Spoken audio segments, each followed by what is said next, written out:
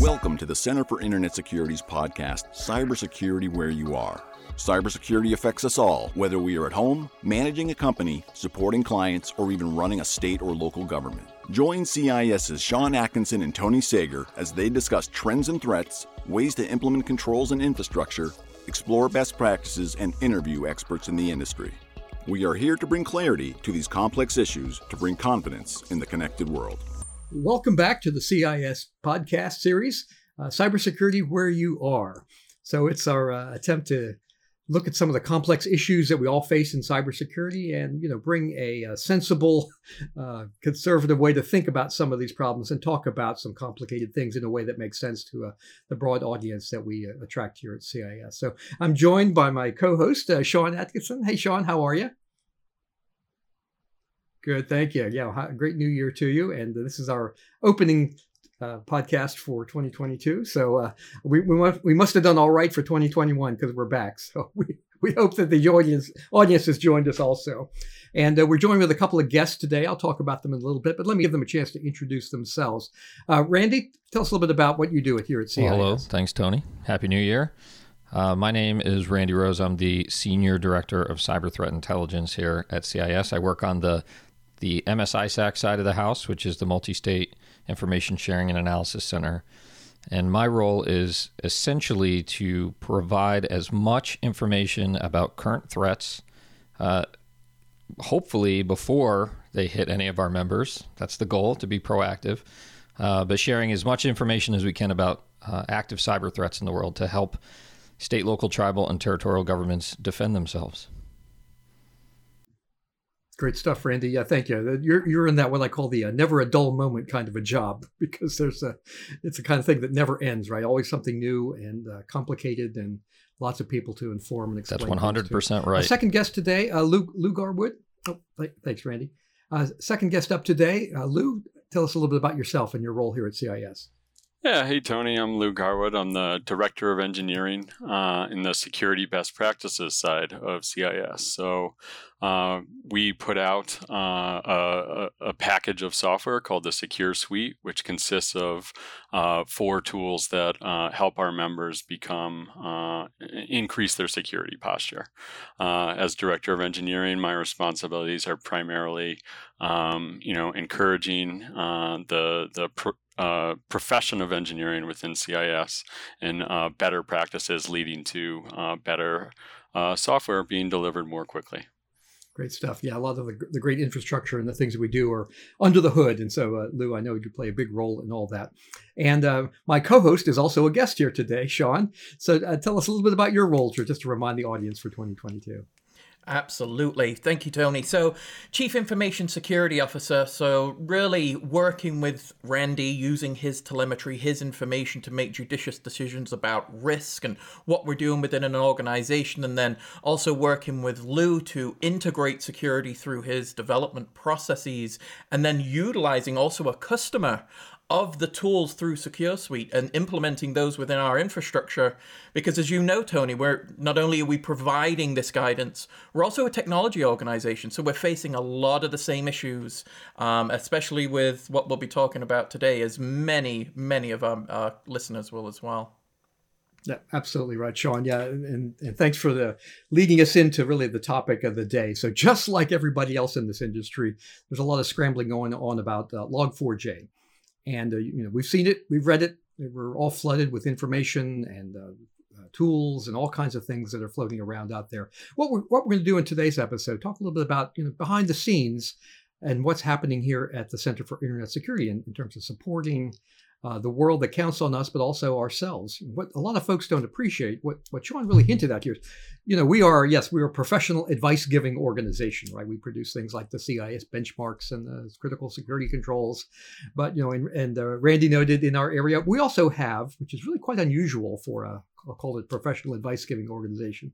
We have a nationwide 24/7, multi-thousand enterprise responsibility for state, local, tribal, territorial governments across the U.S. So when we put out advice, we'd like to think it's tempered and honed by real life experience, because we have this very unique and special responsibility for state local governments across this country. So, but in addition to that, we are also a modern IT organization, right? We, as Lou hinted, we develop software.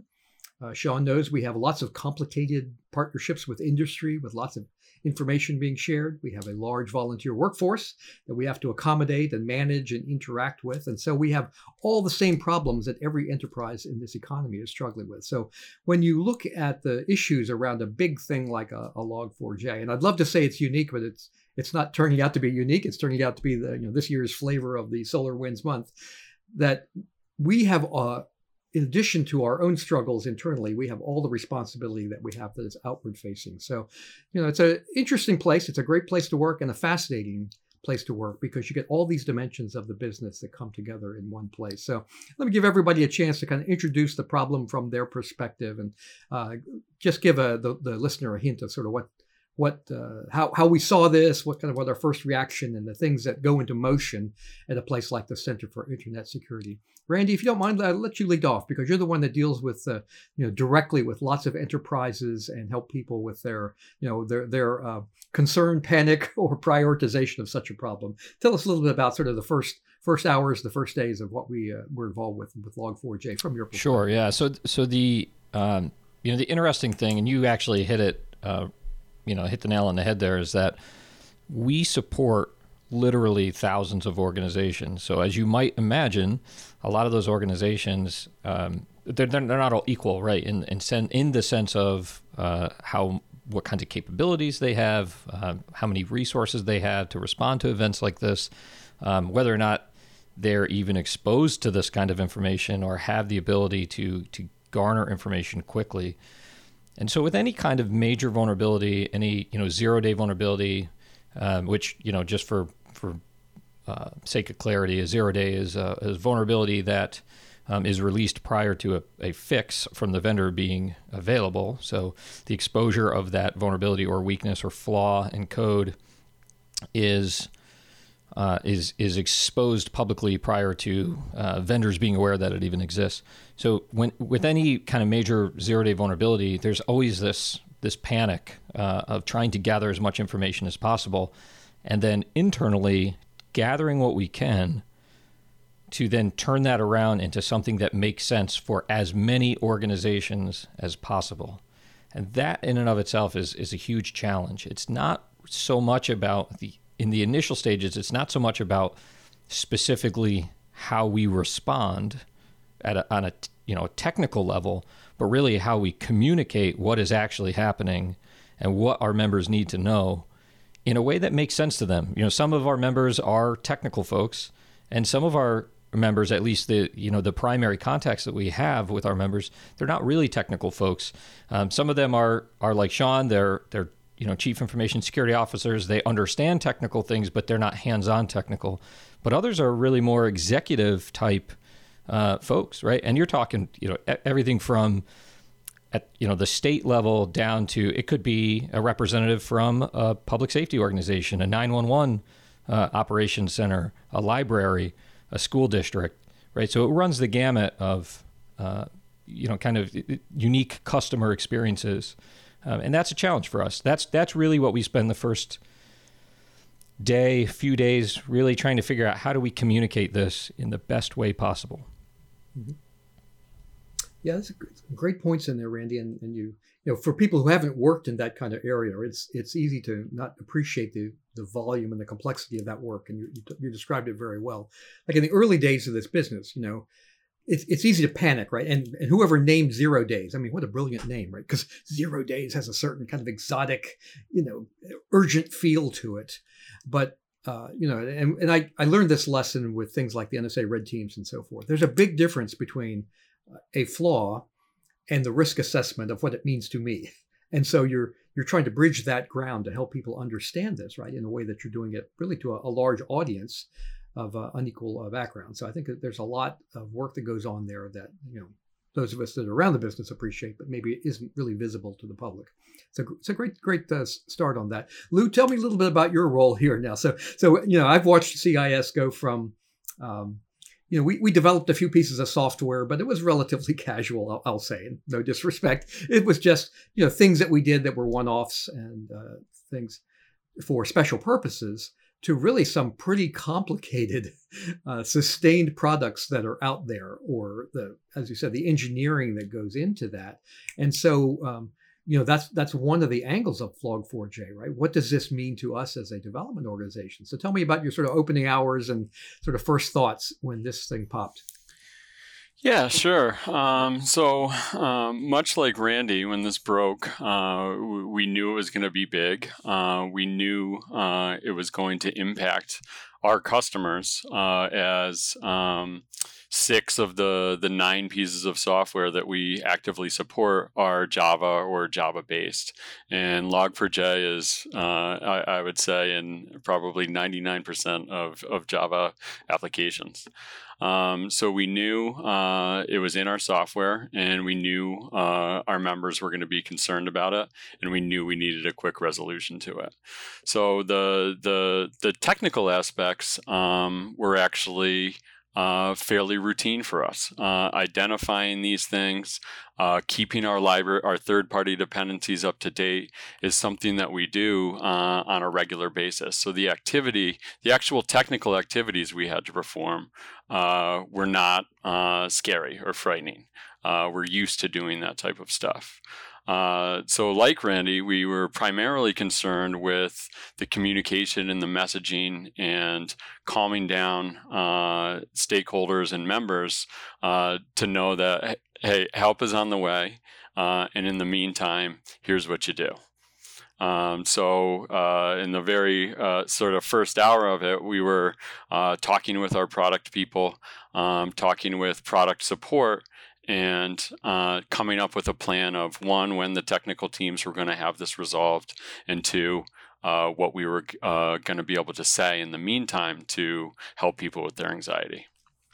Yeah, great stuff there, Lou. And you hit on one point. Let's come back to it later in the discussion here about the prep work, right? That the homework that it requires, so that not every crisis is my crisis, because that's a really key point, I think, for the listener out there to appreciate, right? That the work you do ahead of time really makes the big difference. But great start there.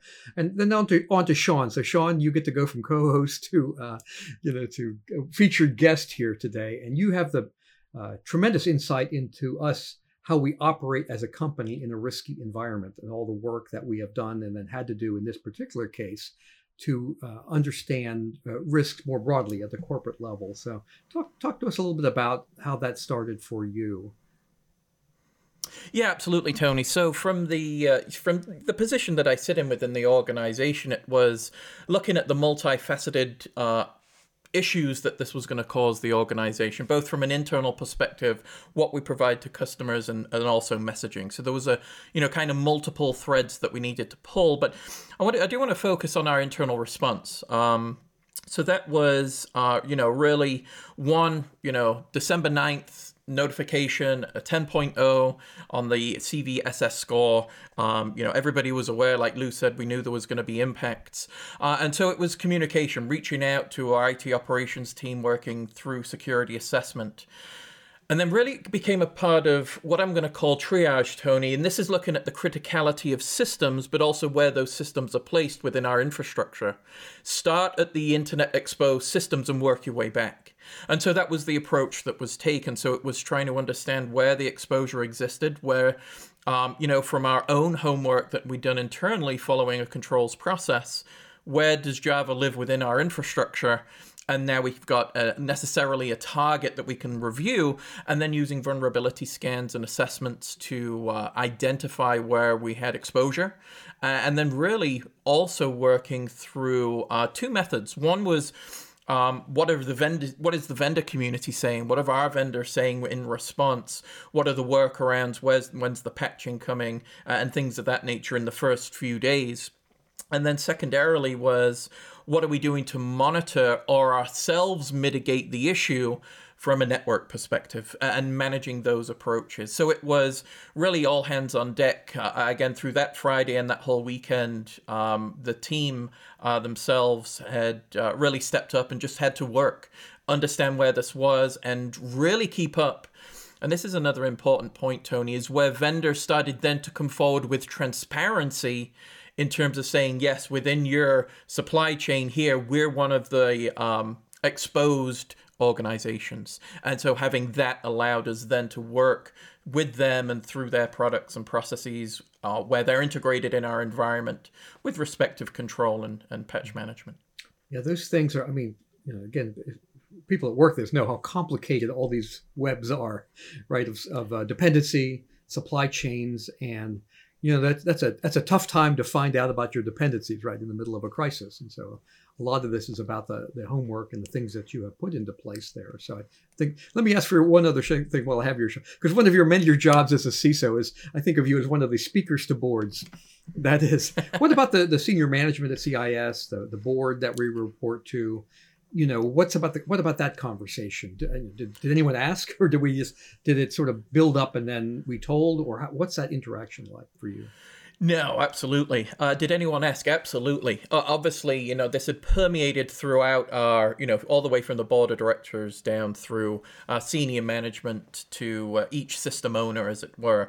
So working with them was one, identify our exposures. Two, what we had done, and continuous communication. I think Randy had put it very importantly, is the method of communication. I have a different way of working with our IT operations folks as I would communicating to both our risk committee and the board of directors. So there was obviously vast interest in what we're doing, continuous updates about the progress that was being made, but then also reflecting on support from the vendor community as well in terms of getting us to a point where we felt that we had done and put our due diligence in place. Yeah. Hey, Randy, let me come back to you. And again, so you really set the scene for us well, but tell me about the interaction with the customers, especially the state and locals customers of CIS. Were you immediately hearing calls for panic, or what was that discussion like, and how quickly did that come up, or were we able to get ahead of that? We actually put out almost immediately, our SOC, the Security Operations Center, put out an advisory related to the initial vulnerability. We did get some responses, but it wasn't what you might expect in terms of a flood of traffic coming in. And I think the reason for that is early on, on the 9th of December, there wasn't a ton of information, or at least in terms of the understanding of what was going on. I don't think the scope was really well understood in the community. I think there were a few folks that had been, active on Twitter or their own websites that were saying, "Hey, this is huge. Log4j is ubiquitous amongst all these different pieces of software." And I think it's important. Lou mentioned something that I think is really important, which is he mentioned dependencies. So in this particular instance, unlike some of the other major zero-day vulnerability responses that we have been a part of, this is not a piece of software in the traditional sense. It's not something that you can just easily say, yes, I have this in my environment, or I don't. This is essentially a library of code that all these other pieces of software leverage.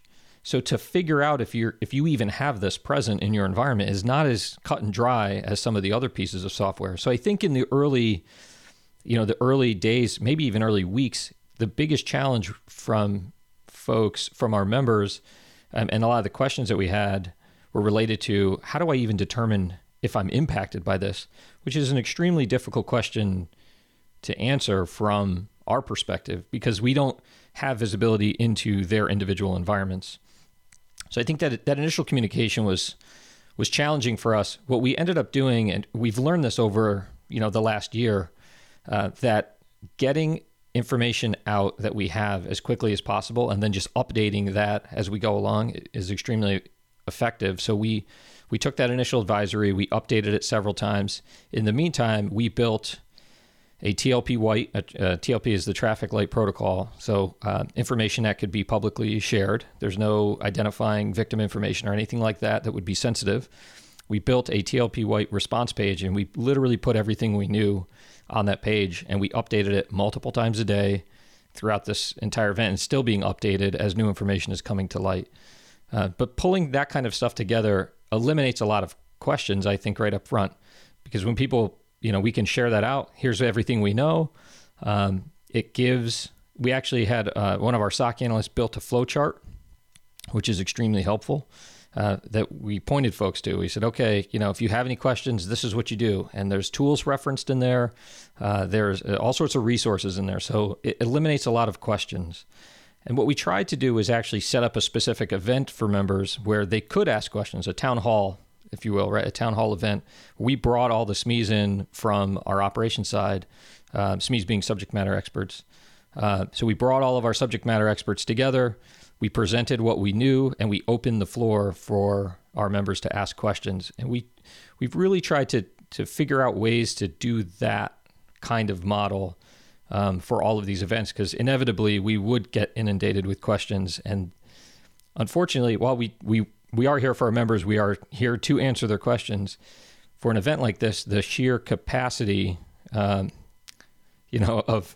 or the widespread nature of something like this leads to our SOC being inundated with questions to where the SOC analysts aren't really able to do analysis anymore, event analysis. They're just responding to questions. Yeah, so it's a fire hose effect. No, absolutely.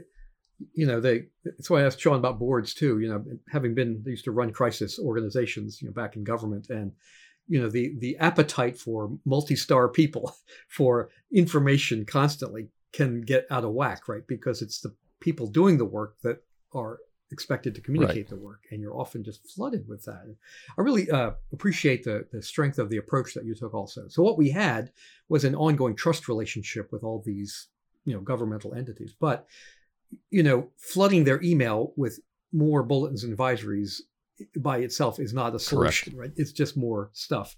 So being able to pull some of that back and present it in a way that people can kind of consume at their pace, as opposed to the flood of email management that they're all now, we're trying to read the pop news or whatever's going on, makes a lot of sense. And it plays to the strength that we have, right, which is the trust that's built up, but also the ability to kind of sort through all that clutter for the user base and make it available to them, that they consume kind of at their pace, at their time, and so forth. I think that has worked out really well for us. And just kind of following up on that, this is not something that, somebody just thought up initially, right? This is a lesson that we've learned since SolarWinds, right? So after SolarWinds, we had Pulse Secure VPN, then we had Microsoft Exchange Server, and then the Kaseya, right? This is the 2021 was major incident after major incident after major incident. So, I had an old Navy commander who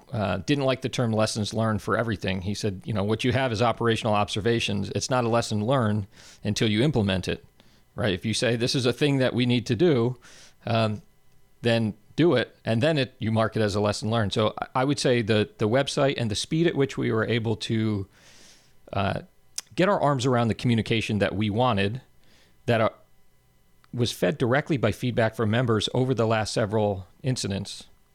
That's the key, right? We did everything that we did in this response was as a result of feedback from our 12,000 members, right? It was not. This was not just. No, it's a great observation, Randy. Yeah, and part of that, so I love the lessons learned quote from Navy. But the challenge here, and what it illustrates a couple things, right? One is that CIS is here we're in for the long haul here, right? So this is not a one-time event, right? This is a way of life for us. So that feedback, improve the access to information and so forth, is just part and parcel of what we do, right? The expectation, and the problem with one of the many problems with our business is it's so crisis driven, right? There's always an event of the week, and you've got these problems that there's a huge danger of crisis fatigue, right? If we just add to the email flood, people are kind of burned out on this. Oh yeah, yet another fancy name thing that I can't figure out, and so that doesn't help anyone, right? People are just start tuning that kind of stuff out. So, but developing a long-term relationship of trust allows you to do things in a really different way, right? That is, if CIS goes to this trouble, then I need to pay attention because they were there with me last time and the time before and so forth. So I think that machinery they put up is really a critical element of what we do here. And just to make it clear, Randy, and Sean's involved with this also, what we have created, right, is available.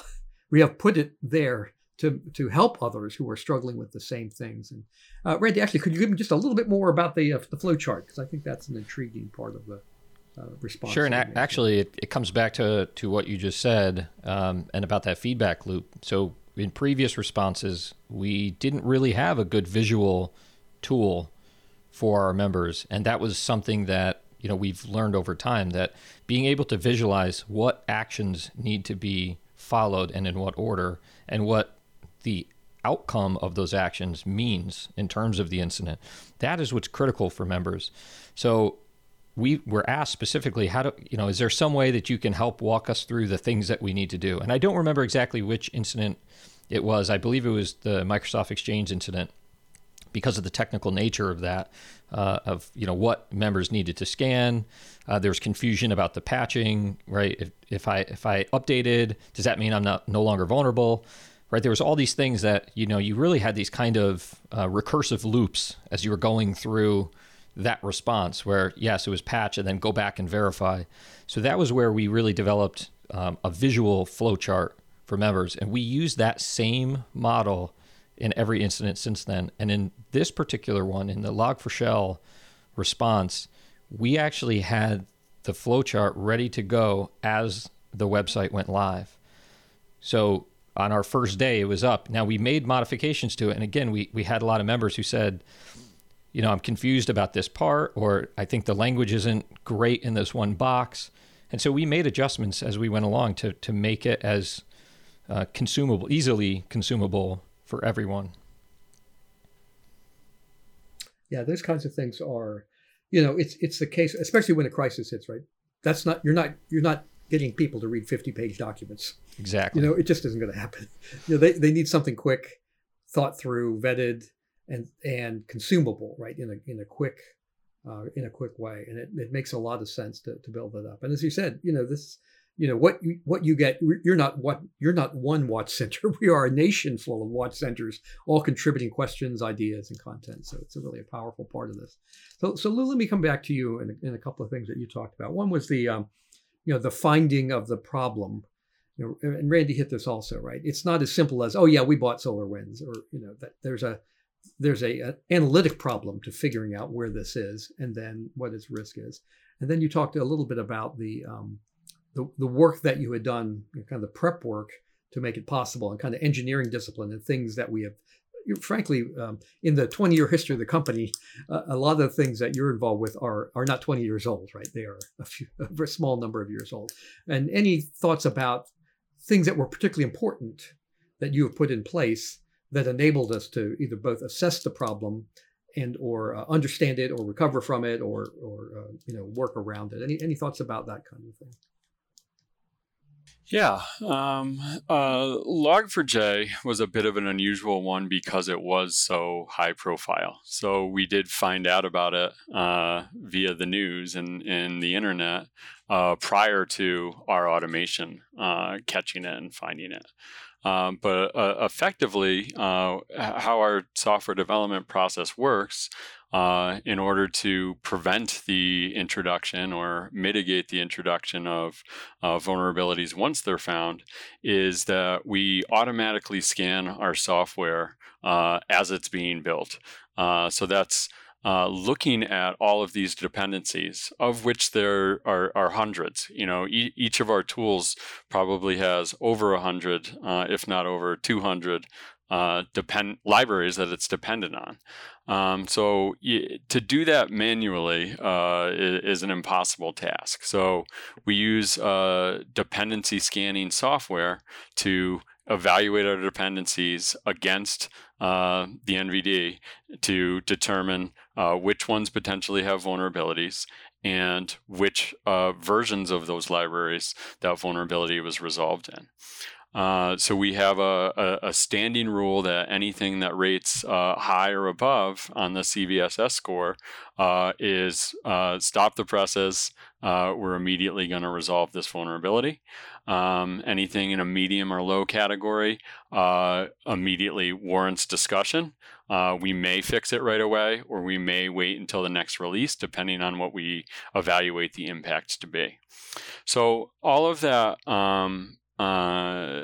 dependency scanning and the process around the results of those dependency scans was something that we had to develop as a practice as an engineering organization.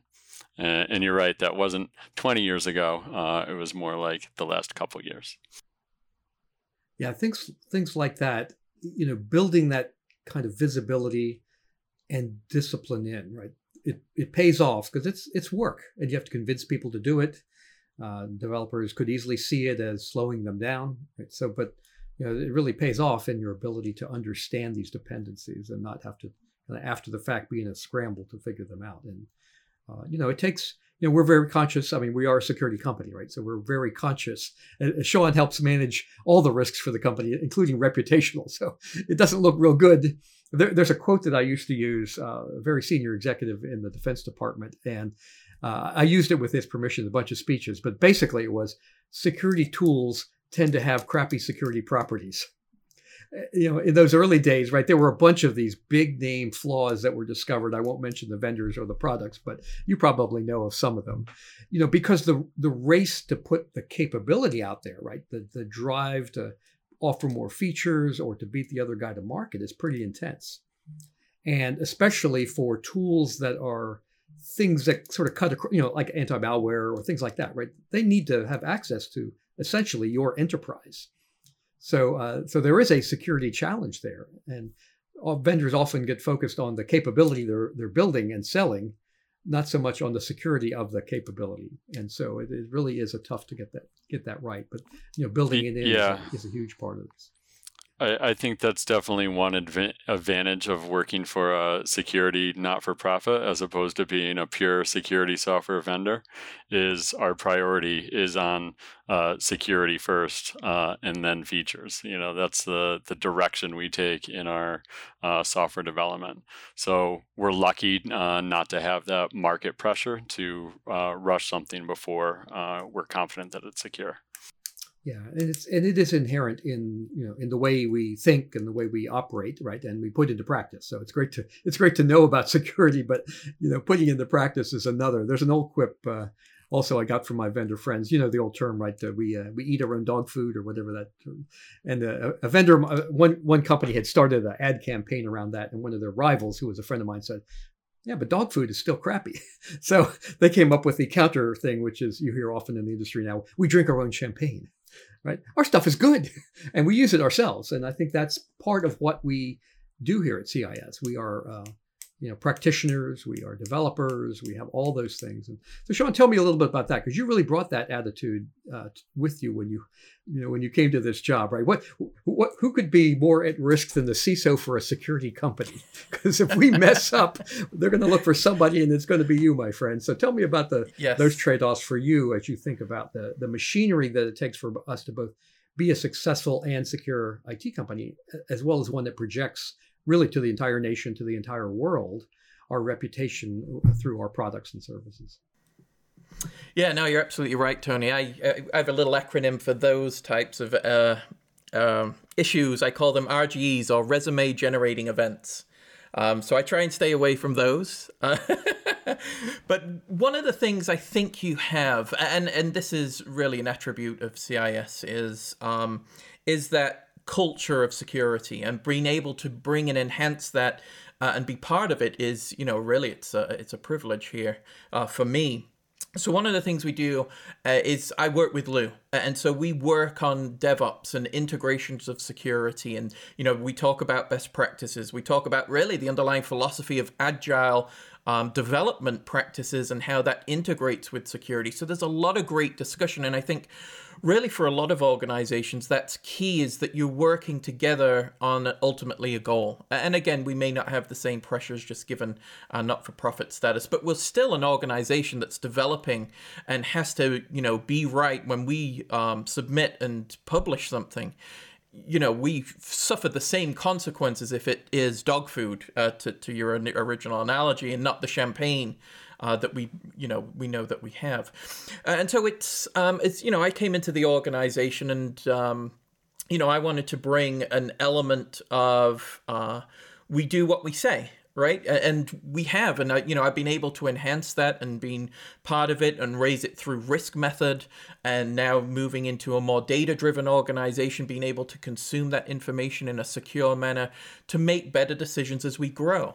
And when I started, Tony, we were a few less than 200 employees, and we're seeing that continuous growth from where we're now the small business to this medium business.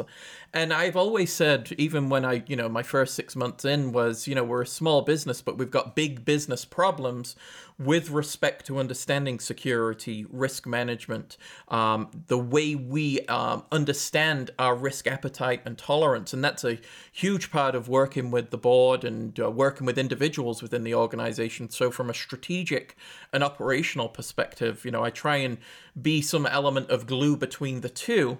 So where the things that we want to do, we do them, judiciously, and we follow a process of managing those against the framework. And what's our underlying foundational framework?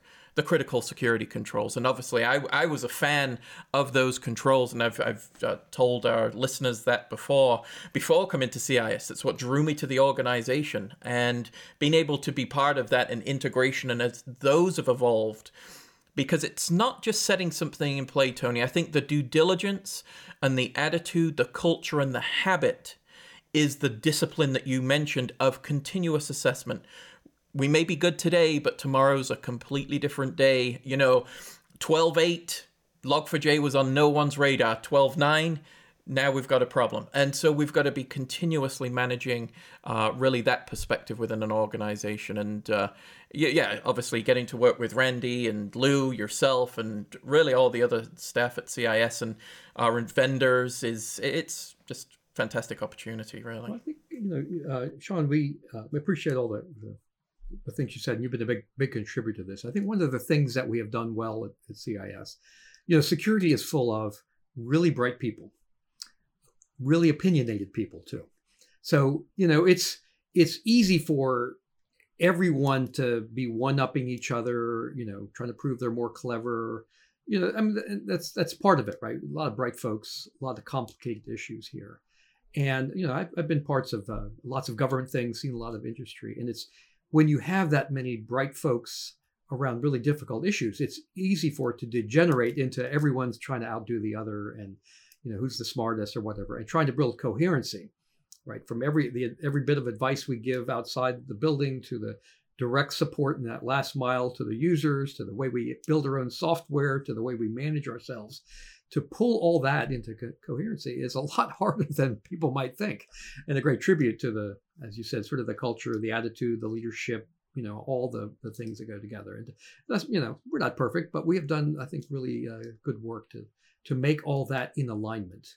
And given that we started from really different pieces sort of brought together, I think that's, has been a challenge. And I think we've done great work to that point also, as you said. So a couple other things, just a quick next round here. Randy, so tell me a little bit more about the ongoing now support. You're now in an active conversation. You provided great resources. We're tracking what's going on, right? And, this is not going away in the next week or month.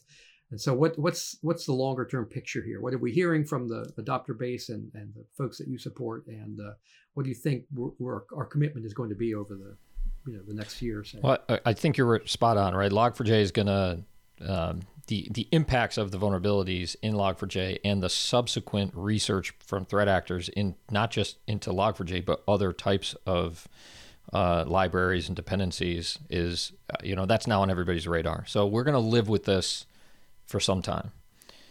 So right now in security operations, we are in the middle of I would say we're actually kind of in the standard swing of things for what we do typically, where we monitor, our SOC is, we have deployed signatures that we're constantly looking back at, checking. As new information comes out, we're updating our signature sets.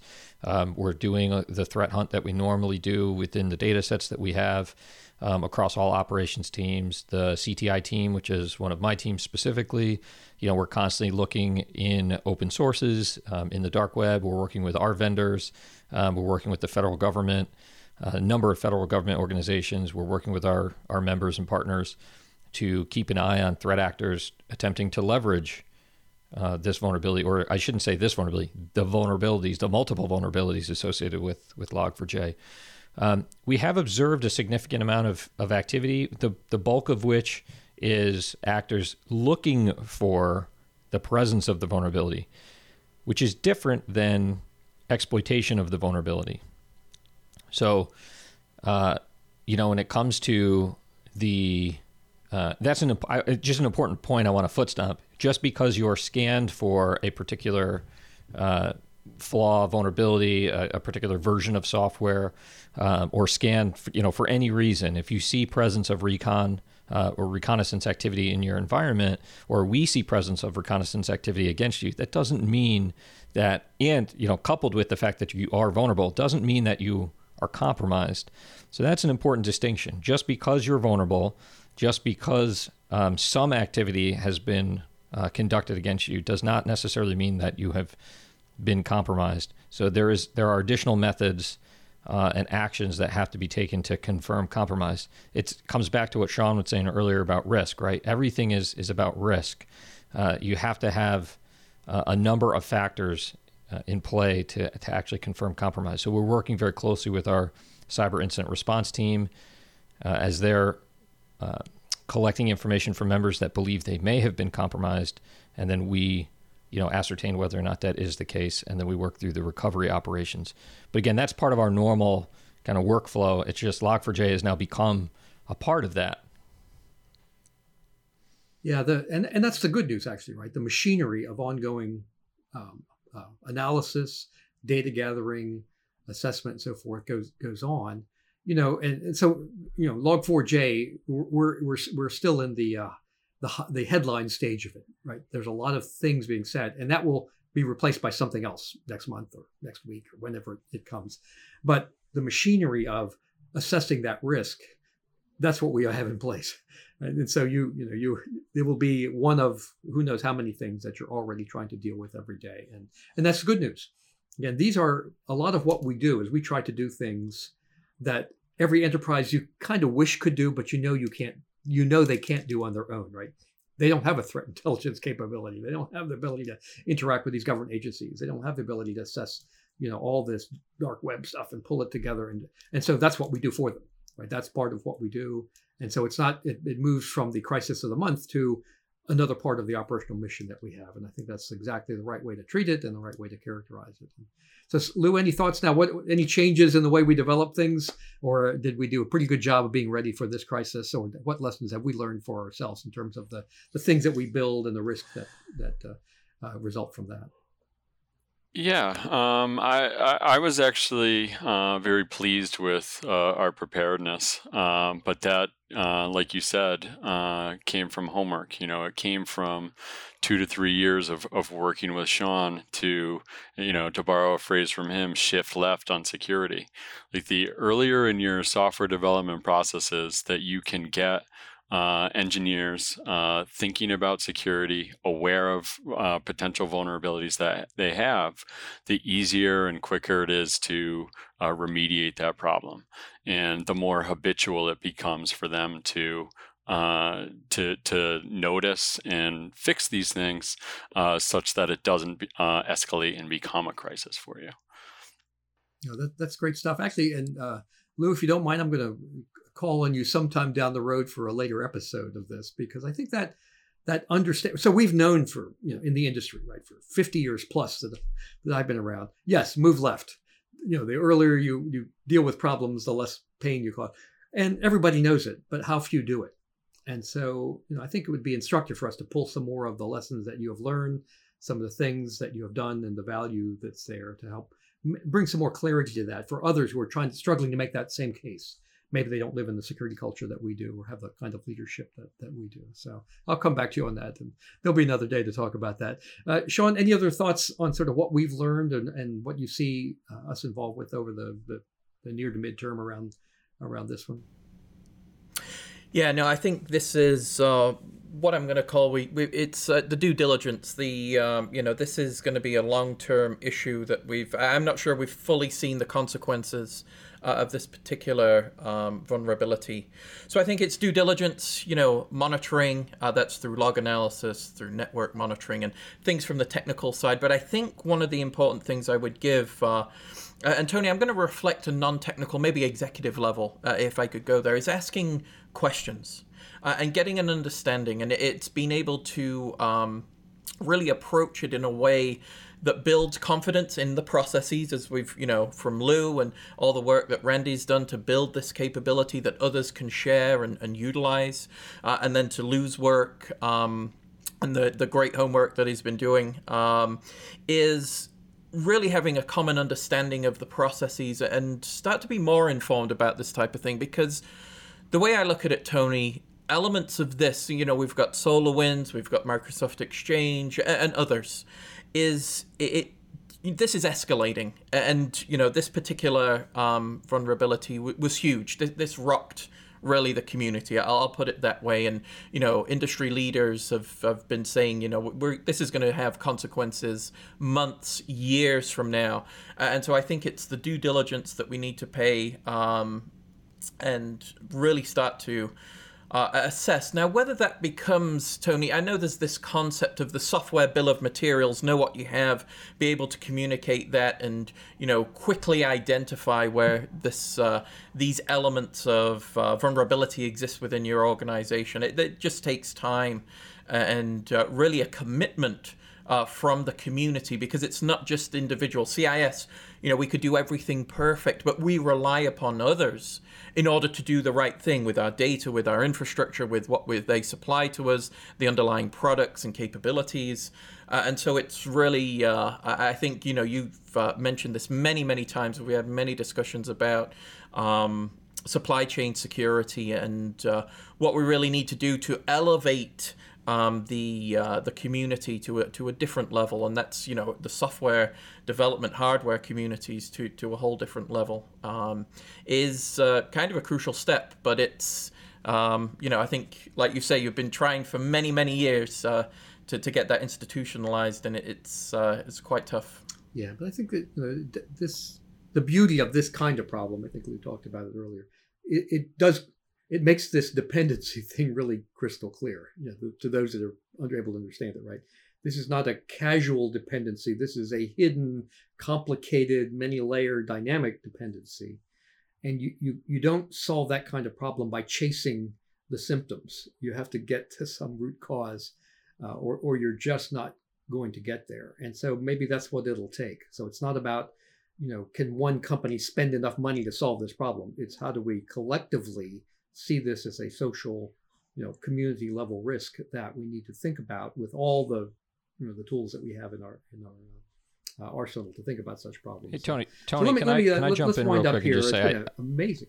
Oh, please, Randy. Yeah. I just want to say, I think, there is reason to be optimistic going forward. So, from SolarWinds to today, and even before SolarWinds, the amount of attention these types of events are getting, the response from the security community, but also the vendor community is improving. Just to give credit to Apache, how quickly they got a fix in place and multiple fixes as new vulnerabilities were discovered in some of the fixes. It happened very, very quickly.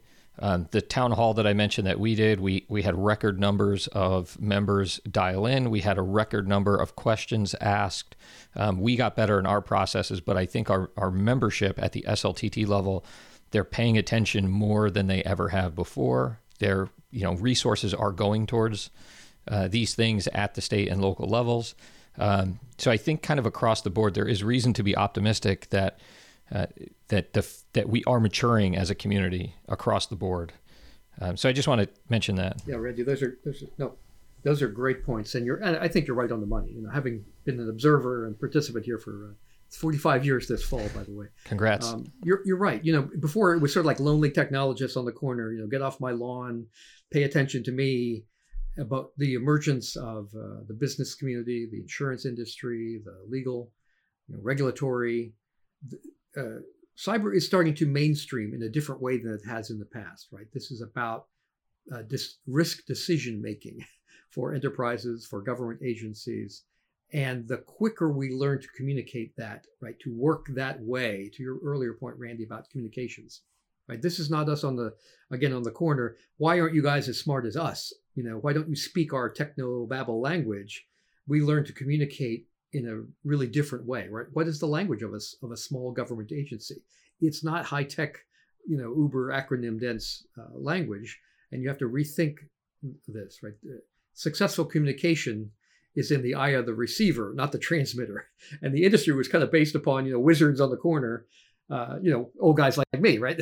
And I always say, wizardry is great job security for old guys like me, but it's terrible public policy. We cannot improve our nation by counting on generating enough wizards. And by the way, I want everyone else doing their job. We don't need to build a nation of wizards. We need people who can execute businesses successfully. So I think your point there, and yes, it's wonderful to find optimists in the cybersecurity business. So I appreciate that point because there aren't enough of us. So I think that's very well said. So let me offer a quick lightning round to the three of you. One last chance, just take a sentence or a minute to some point that you want to make that we didn't make, something you'd like to emphasize, or just a lesson you'd like to leave with the listeners here, and then we'll wrap it up. Sean, let me come back to you.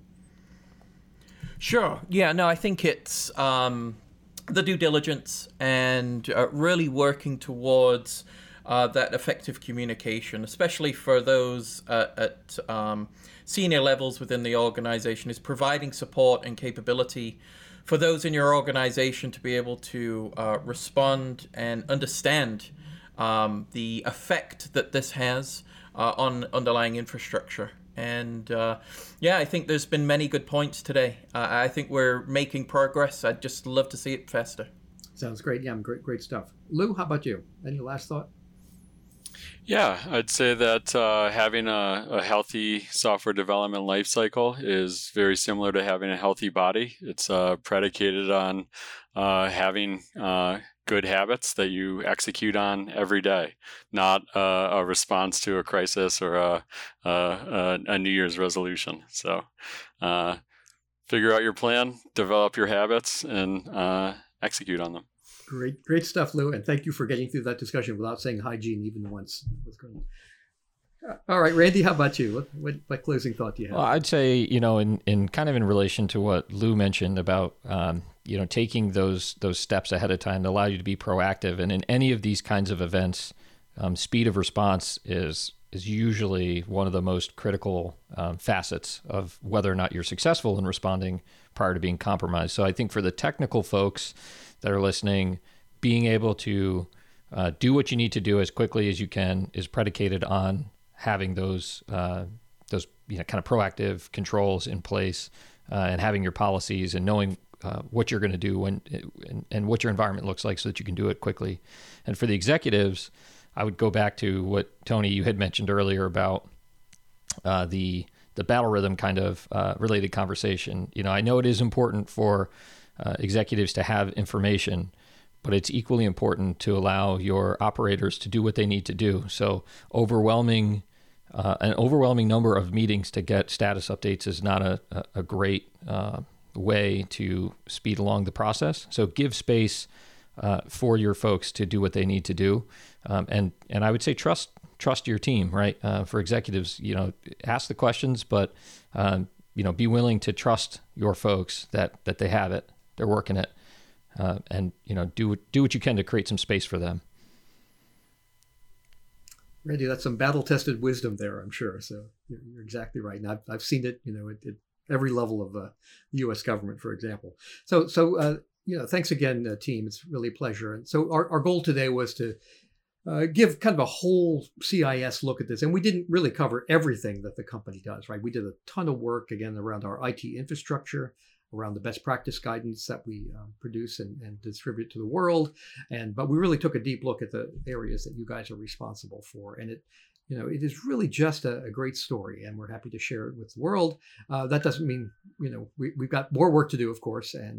But our goal here is to provide some lessons for the rest of the community to learn from. So I'm sure we'll come back to some of these themes over the rest of 2022, Sean, right? As we have some later episodes. And so you guys are on notice. It's great to hearing about all the work that you guys have done. We've also done this work in a way that creates lots of resources for our broader community.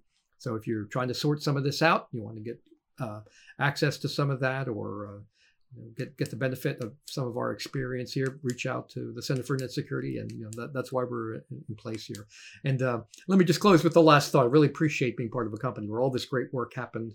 Lots of interaction among the teams, both well beforehand, as we've talked about, also during the, from the moment of crisis on. It's really an honor to be a part of the community that does that. And the careful listener might have figured out the reason I'm really hosting and Sean's really the guest here on this one, because I didn't do any of this work. You guys did all this work, and the people that represented did all this amazing work. So it is a double honor to be able to sort of bring you all together and to talk about some of these things. So with that, we're going to wrap up another episode of Cybersecurity Where You Are. And we also talked about where we are today too. So with that, love your feedback. Please subscribe in the usual ways, and we look forward to talking with the audience again. So thank you all very much. Thank you for listening to the show today. If you are interested in learning more about how to grow your cybersecurity program, the free tools available to help you on your journey, or to get involved with the CIS volunteer community, visit our website at cisecurity.org. Start secure and stay secure.